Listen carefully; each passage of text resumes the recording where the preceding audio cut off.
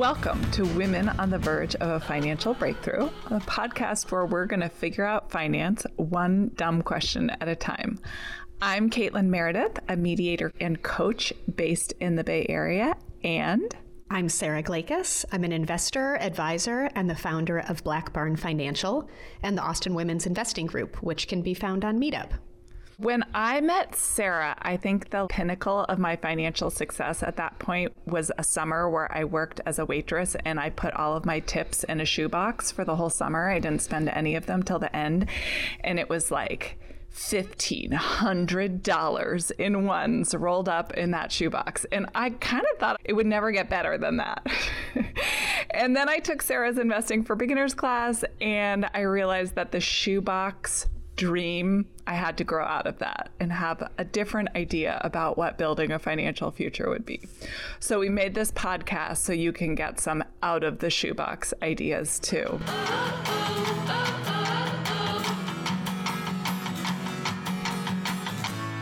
Okay, Sarah, I have a question for you. And I love asking you about this because I love it when people have strong opinions about stuff I don't care about. It's just a relief that I don't have to fight all the battles. So here we go. Sarah, what do you think about high yield savings accounts?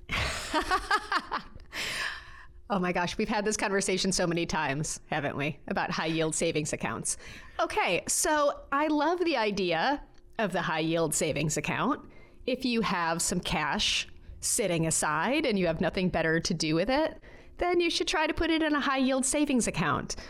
But I do think that by and large, there's an overemphasis on this idea of people building up their high yield savings account and spending so much bandwidth and so much time and effort to build up a cash savings account that in this interest rate environment probably only earns 0.5%, maybe 1%, maybe gets up to 1.5%. And that to me is frustrating. Yeah, I just have to say this is the most mild response she's ever had to me about a high interest savings account. So she's really keeping it low key right now. Oh my gosh, I feel like you should do an impersonation of me in our previous conversations. The anger translator, like, who has time for these high yield savings accounts? But first, I want to talk about what one is. So a high yield savings account is a savings account. So you put your cash in it and it has usually a much smaller interest rate than any other way you could make money by putting it in. So it feels good because you're getting this free money, but by a smaller interest rate in other chapters of our financial existence has been like 2%. I mean, what do you think the highest interest rate you've ever seen for a high yield savings account has been? Yeah, recently, I think at the end of 2018, maybe high yield savings accounts got to something like 1.75 or 2%, but only for a few months, not for very long. It was a heady period, those 2 months.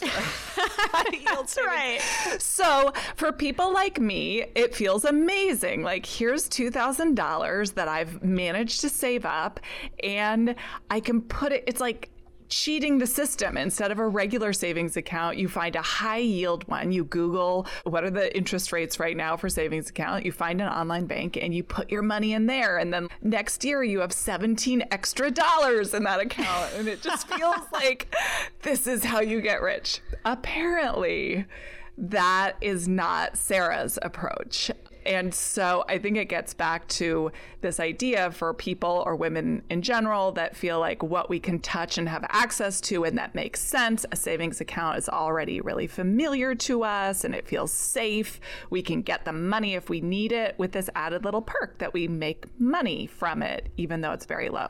So when you compare putting that $2,000 in a high yield savings account and making, at the best of times, 1.7% interest, but now it's like 0.02% or something. So like really pennies that you would be earning. You have to look at it a little bit differently and then compare what would that $2,000 do in a different kind of account that could have a higher interest rate.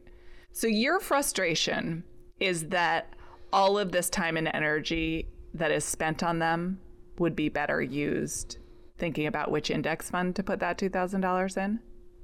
Yeah, I mean, I think that the amount of hours that investors that they put into finding the high yield savings account and then filling out all of the paperwork to move their money from this bank to that bank, I mean, it starts adding up. And when I think about just that amount of time for that extra $17 or whatever that you mentioned, when you translate all of that work to the number of dollars that you make going from a regular savings account to a high yield savings account, unless you have $1 million, the number of dollars that you make is very, very small. And you just spent a lot of time making that decision and doing all of that research. Whereas I think that if instead of spending all of that time and all of that bandwidth becoming an expert on high yield savings accounts, if you start pivoting a little bit to, is there a better long-term option for this money in the first place? Maybe it shouldn't be in savings. Maybe it should go into a Roth IRA that's invested in an index fund, or maybe I can make an additional contribution to my 401k. That I think that the time is better spent when you really zoom out and take a look at your financial plan in general over the long term. I think this gets back to this real nervousness that I have, and probably especially because I'm freelance and so I don't have the regular paycheck, is like how much cash on hand I need to have at any given time versus throwing everything in the market. And I'm curious, that is what it comes back to for me every time, other than like being afraid of what happens in the market and that just being a scary, intimidating world where I don't understand it. So putting my money there feels like a huge gamble, whereas a savings account feels secure and known and familiar. But also just like, how am I supposed to figure out how much I can afford to put in an investment account where I don't touch that money for 20 years, 30 years, whatever, versus what I need to have my hands on? What question am I actually asking you right now? I can't figure it out. Yeah, I think the question is, how many months of living expenses do you need set aside in a high yield savings account so that if there's an emergency, and for most people, the emergency is losing your job or losing your income. If there is an emergency and you lose your income, how long can you pay the bills? That's really the question, right? So it's based on what you know about your work situation. What's a worst case scenario from an income perspective? That's different for everybody, right? It's different if you're a W-2 worker. It's different if you work for the government, or if you're a teacher, or if you're a freelancer, or if you're an Uber driver. All of those people have different income expectations. So I think you have to think through the variability of your income. And if you have a highly variable income situation, you probably need more set aside in a high yield savings account. And if you work for the state or are a teacher and you're pretty sure you're not going to get laid off, then you have pretty low variability in your expectations. And so you probably don't need as much set aside in a savings account. So is the rule of thumb like 6 months of savings? What's the gold standard of having cash you can access without penalty to maintain your lifestyle if the shit hits the fan? Yeah, I think that people usually tell me or ask me as to whether it's 6 months of salary. And Jesus. I tend to think, I mean, who I know. can save up 6 months of their salary? What happens if you get stuck on this particular goal? And the way that you view your financial picture, you think, okay, step 1, save 6 months of salary in a high yield savings account. How long is it going to take you to do that? Yeah, and I won't be doing anything else. Right. So this is where like the fetish of the high yield savings account starts to grate on my nerves because it's a fetish now. It's a fetish. Maybe that wasn't the right word to use. But now I'm starting to get mad, right? Which you love. At our listeners. That if you have this somewhat arbitrary goal that you're working towards because of a rule of thumb and you get no help from this high yield savings account, there's no chance it's really going to earn you any helpful amount of money, no matter how long you're doing it. if you get stuck on that step one of I have to have X number of dollars in my high yield savings account, and the months are going by and the years are going by, and you're not putting any of that extra savings into something that does have a chance of compounding over long periods of time, you're not really getting ahead. You are, and I don't want to totally poo-poo the savings account. I love the savings account. It's vital during times of lost income. Well, especially the pandemic taught us all that we needed a cushion that we just couldn't have imagined before. Absolutely. Where I get frustrated is seeing people get stuck and not being able to get past that goal, because that goal for a lot of people is so difficult to get to the 6 months of salary. I tend to think like, okay, go back to what is your budget? How much money do you need to pay the bills so your expenses are actually more important than your salary? Maybe you need to start with 2 to 3 months of living expenses in a high yield savings account. And then at that point, all of that extra saving that you're doing, maybe you can split it between the savings account on your way to 6 months of expenses, not salary. And then you can start putting some amount in a retirement account and giving it a chance to really grow over 10 years or 15 years or 20 years, but not just sticking to that one goal of the emergency fund until it's 100% achieved. Yeah, I think there's something so confusing to me about that part about sequencing. Like, what's sequencing, like step 1, step 2, step 3, and what's like you need to do all of these steps at the exact same time, and then calibrate what do you put in savings, that there's going to be a bunch of buckets that your money needs to go in that isn't for your immediate savings. Like it could be college savings for your kid, which we'll talk about in a future episode. It's your retirement, it's emergency savings. And there's something intuitive about fill up this bucket and then you can work on the next bucket. And I think that's not the right approach, but it still feels scary, the idea of doing both at the same time. Like if my emergency savings aren't where they need to be, am I really in a position to put a few dollars in my retirement account or not? Yeah, I can see how that's scary. I think that with that piece, the investing piece, more people need to start before they're ready. We talked about compounding, right? And the power of compounding over time, and that the most important element is time. So the more time you're not doing it, the less powerful the effect. But that is really scary because there's all sorts of reasons that you would want to make sure that you didn't leave yourself at risk by not having enough in the savings account, because you wouldn't want to be that person that got laid off and you only have 5 months of living expenses in your emergency fund and you actually needed 6. And that was the event that, sent your family into financial ruin. Right. That's the worst case scenario that people go to. But they don't do the calculations for another really, really bad case scenario, which is that by the time you start investing, you don't have time to grow your money as large as you need it to be by the time you retire.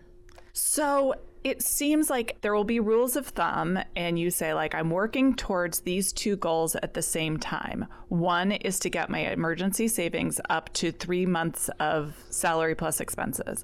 The other goal happening at the same time is to continue building, or whatever, your retirement accounts or your investment accounts. And so then it's easier to think in big numbers. So if I have $100 extra a month, in the beginning, it makes sense to put the 70 in the high yield savings account to build up that reserve for the now emergency.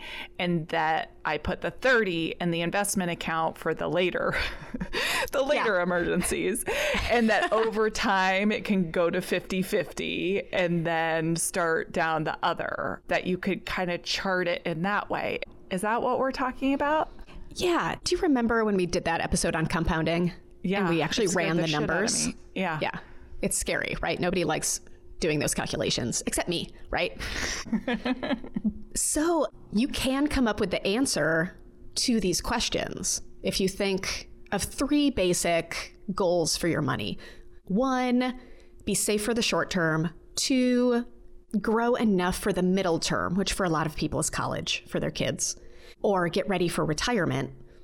You can do those time value of money calculations to see which goal is farthest away. By that, I mean, which goal do you need to focus on to get it back on track? And then prioritize that for all of the savings that you have now. You can find out like, oh, I'm okay on my high yield savings account, but I am really behind on my retirement savings. Now I need to take my monthly savings and put more of it towards the retirement account because I'm behind the 8 ball on that goal. Or I haven't even started the 529 yet and I really want to. I need to stop saving so much in the savings account and start putting it somewhere else. Or vice versa. Like I'm actually right on track for the retirement account, but I'm feeling in the short term, I'm a little exposed. I'm feeling a little nervous about the short term. What if for a month or two you can turn off your retirement savings and put all of that money in your precious high yield savings account and find that short-term peace of mind? It's really hard to make these decisions based on rules of thumb. You have to do the calculations to know where you are. Which goal are you on track for? And which goals are you ahead of the game? And which ones are you behind the game? And I think that's where most people they don't know how to run the numbers. They don't know who to ask. They don't have someone to run the numbers for them. So it really feels like you're flying blind when you're trying to allocate, like I have $100 left at the end of the month. Where does it go? You can find the answer to it by doing those time value of money calculations. Yeah. And when you think about like full austerity, you can think about that for immediate needs. Like, oh my God, I lost my job. No more Starbucks, cut the cable, cut the credit cards. Like we have a very strong cultural, societal script for when the shit hits the fan in real time now. No excess, rice and beans for dinner. We know what that looks like. But doing the same steps for some future goal feels very threatening to me. To like the degree to which I need to really make some big sacrifices in my daily life right now for this imaginary financial future 30 years down the line is super confusing. Like it should feel as real to me. Because it's me. Hi, it's me again. In 30 years, I'll still want my high-end hot cocoa or whatever it is. But the degree to which you cut to make those retirement goals, I think is just less clear. There's less of a script for that for most of us. What do you think? Yeah, that's absolutely true. I mean, I'm pretty sure that studies have been done on that exact phenomenon, that we would rather have something in the present than prepare for something that we're going to need in the future. We're just not, our brains aren't good at it. So that's a very old story. Yeah, but for me, the numbers tell the story. And hopefully not in a super scary way, but the numbers can tell the story just to help you make more optimized decisions in the day-to-day. And some of those decisions can be automated. If you run the calculations and it turns out you're a little bit behind on your retirement savings, if you can log into your work 401k and up your contributions by $200 a month to get yourself back on track, those are relatively simple steps to take. That once you have the information, a lot of people can make the adjustments and I think feel really good about making the adjustments in order to get some piece of their financial picture back on track. And then it doesn't have to feel like so much sacrifice, or it's sacrifice for not totally known, but a known outcome. Like, okay, we definitely want to make sure that we're financially secure 30 years from now. So we're able to make the sacrifice now in order to get that because it is actually really important to us and we're willing to do it. So on the one hand, we're supposed to put this money into an investment account and feel really good about ourselves for taking care of ourselves 30 years down the road, 20 years down the road, wherever you are, 50 years down the road, young people. But on the other, we're not supposed to look at those numbers What's so nice about a savings account is that number stays the same. So you put $5,000 in your savings account and it's like strong at that 5,000, 5,017, 5,018 every year. Totally. It goes up a little bit, but that's a strong number. You have like, I did this and it turned out to be that. Well, what we're trying to get people to take is this leap of faith to say, I'm going to cut out hundreds of dollars of my monthly budget, money that I could be spending on shoes and lattes, and put it in a retirement account, the total balance of which I have to ignore for 30 years. Right. It's not very satisfying because, obviously when there's upturns, it feels amazing. But over 30 years, there's going to be a lot of downturns too. And so the leap of faith on top of the leap of faith to just be in the stock market, is it too much for our little human brains to take on, those of us in the middle here that aren't completely on the margin, but also are nowhere near the 1% or whatever? That's a lot for us to abstractly take in and value. Yeah, but that's what the podcast is for, right? What can we do to make it less scary or less abstract? What can we do to convince the co-host that it's really worth investing? I know. It has to be done. There are so many people who haven't taken any of the steps to make sure they're going to be financially secure in the future.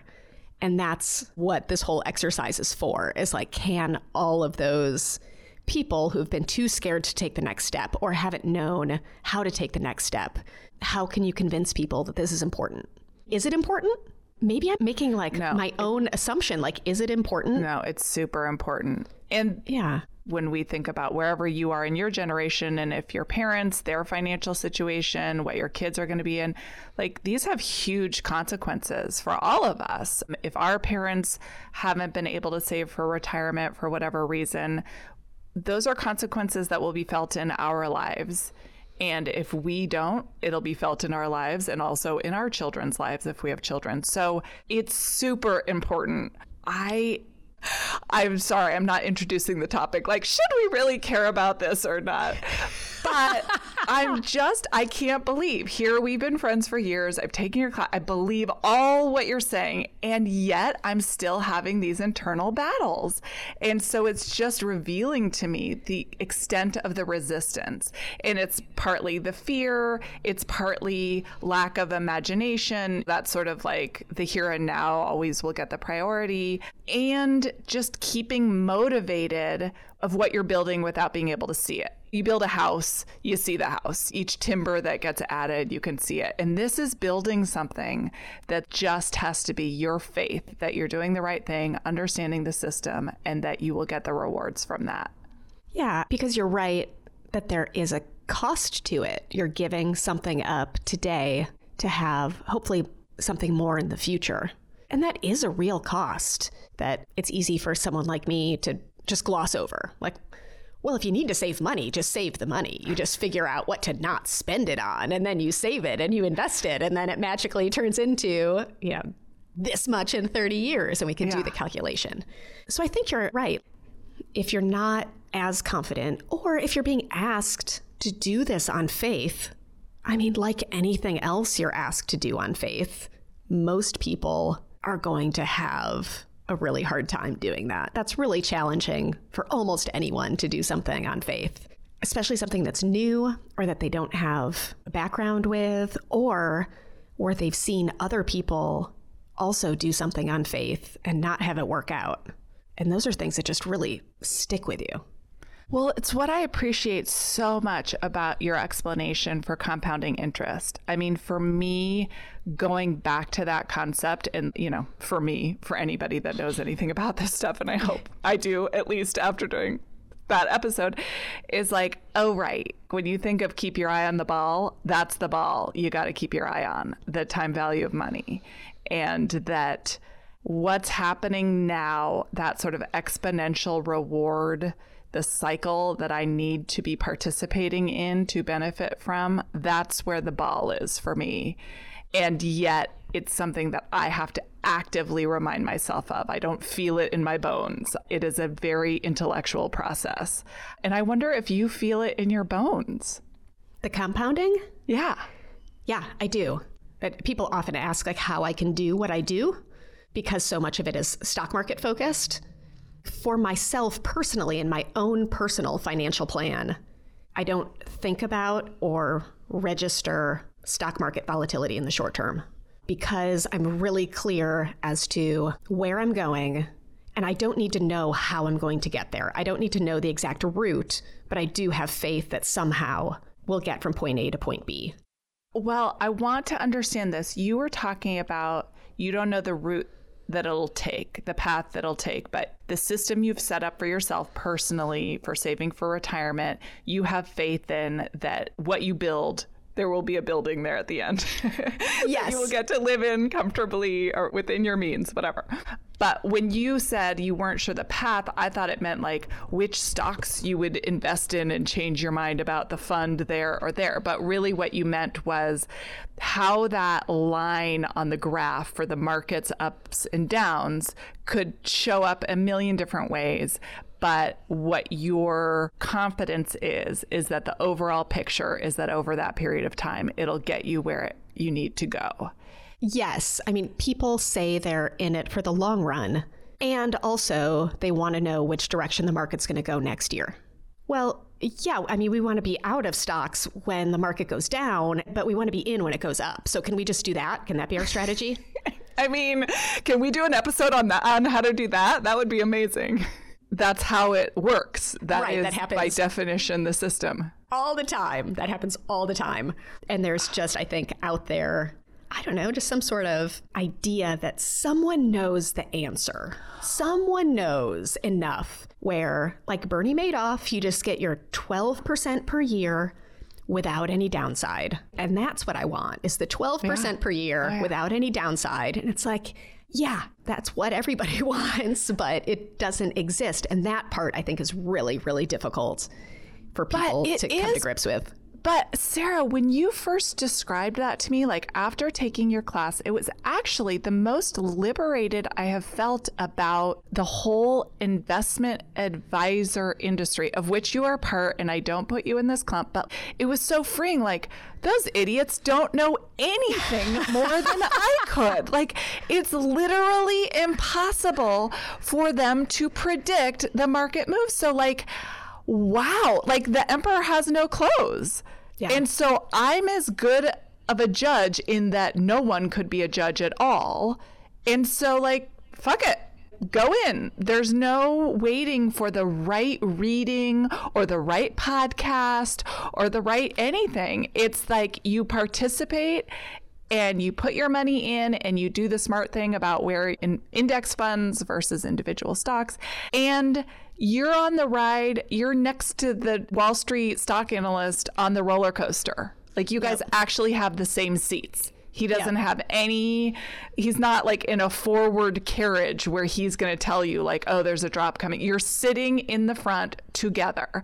Yeah. And that actually opened the whole world up to me. It's funny, like the idea that nobody could be a real expert except you. You're the exception. Just kidding. She doesn't market herself that way.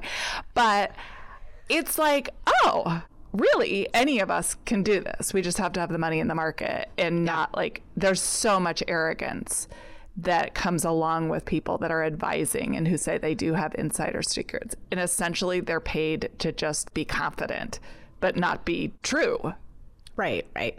Yeah. No, I feel like there is value either developing this skill or looping in a professional to have someone to talk to about why whatever is happening in the market isn't as bad as you think it is. Because like a lot of people, I think, attribute risk to different events. So you guys, I think Sarah was just describing the text stream I sent to her during the pandemic. Every time I see it, a headline be like, oh my God, but this is the real one, right? Like this jump ship, right? It's now like this one. And so I think she was just in a very diplomatic way talking about one of her crazy friends texting her every time she read a headline and was like, imminent economic collapse, please advise now. And talking me and probably every single other person she knows down to like, no, you guys, this is what I've been talking about the whole thing. Like actually nothing has changed, which is just unbelievable. and you have a very hard job, and I'm so glad you're the person I get to talk to about this stuff. Oh, I love getting your text messages too. I love hearing what the people are thinking about and what they're worrying about. I never get text messages about like people being really excited about something in the stock market. So people do not copy me on those text messages. You're not our good news girl. I'm not. I know. I wish I was. But so if you have anything good to send me, like, okay. this technology is really promising. I think that everything's going to be fine. Send me those text messages. She wants insider tips. That's what this is all about. Yeah. She's going to read the market. Okay. And upcoming episodes, there's so much to unpack from this one. Definitely college savings accounts. Sarah has some very interesting ideas on that realm. And I'll think of a bunch of others. So thank you so much, Sarah. Oh, thank you, Caitlin.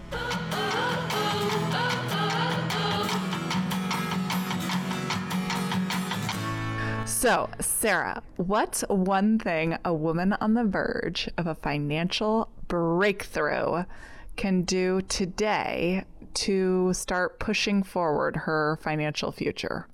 I can't believe I'm about to say this, but since in this episode we talked about the emergency fund, I'm just going to talk about the emergency fund for a second. So I think in a previous episode, we talked about figuring out what your actual budget is, right? Yeah. Again, like something I really personally dislike is putting together a budget, sticking to a budget, knowing what the budget is, but it is very important. So since you've already done that, you can take that monthly budget number and then multiply it by, let's say, 3 months if you're in a relatively stable industry, 6 months if you're in a mostly stable industry, or 9 months if you are in a very volatile industry. God. All right. Listening neutrally. So it's your budget times either 3 or 6 or 9. That now can become your target for your emergency savings, which you can put in your high yield savings account. Yes.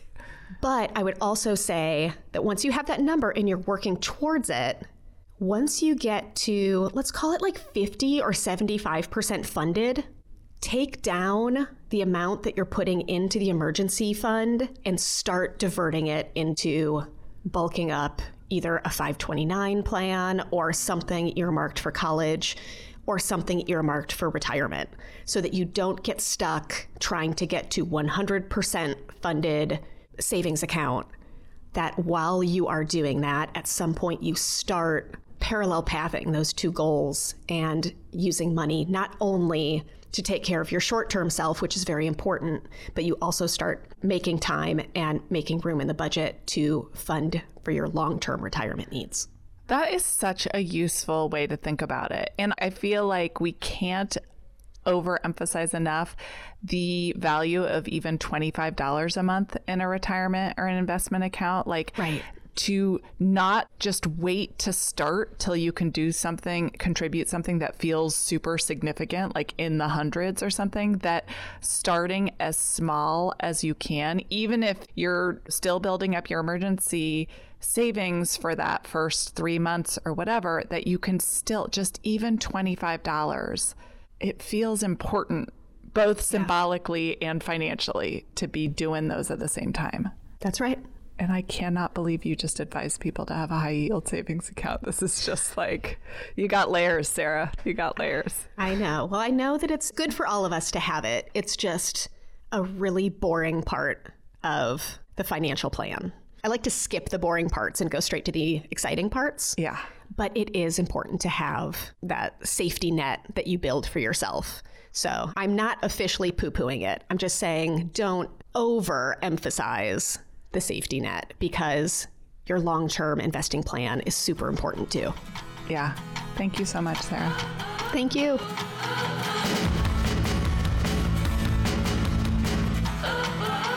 Hey, do you have any dumb questions about finance or investing?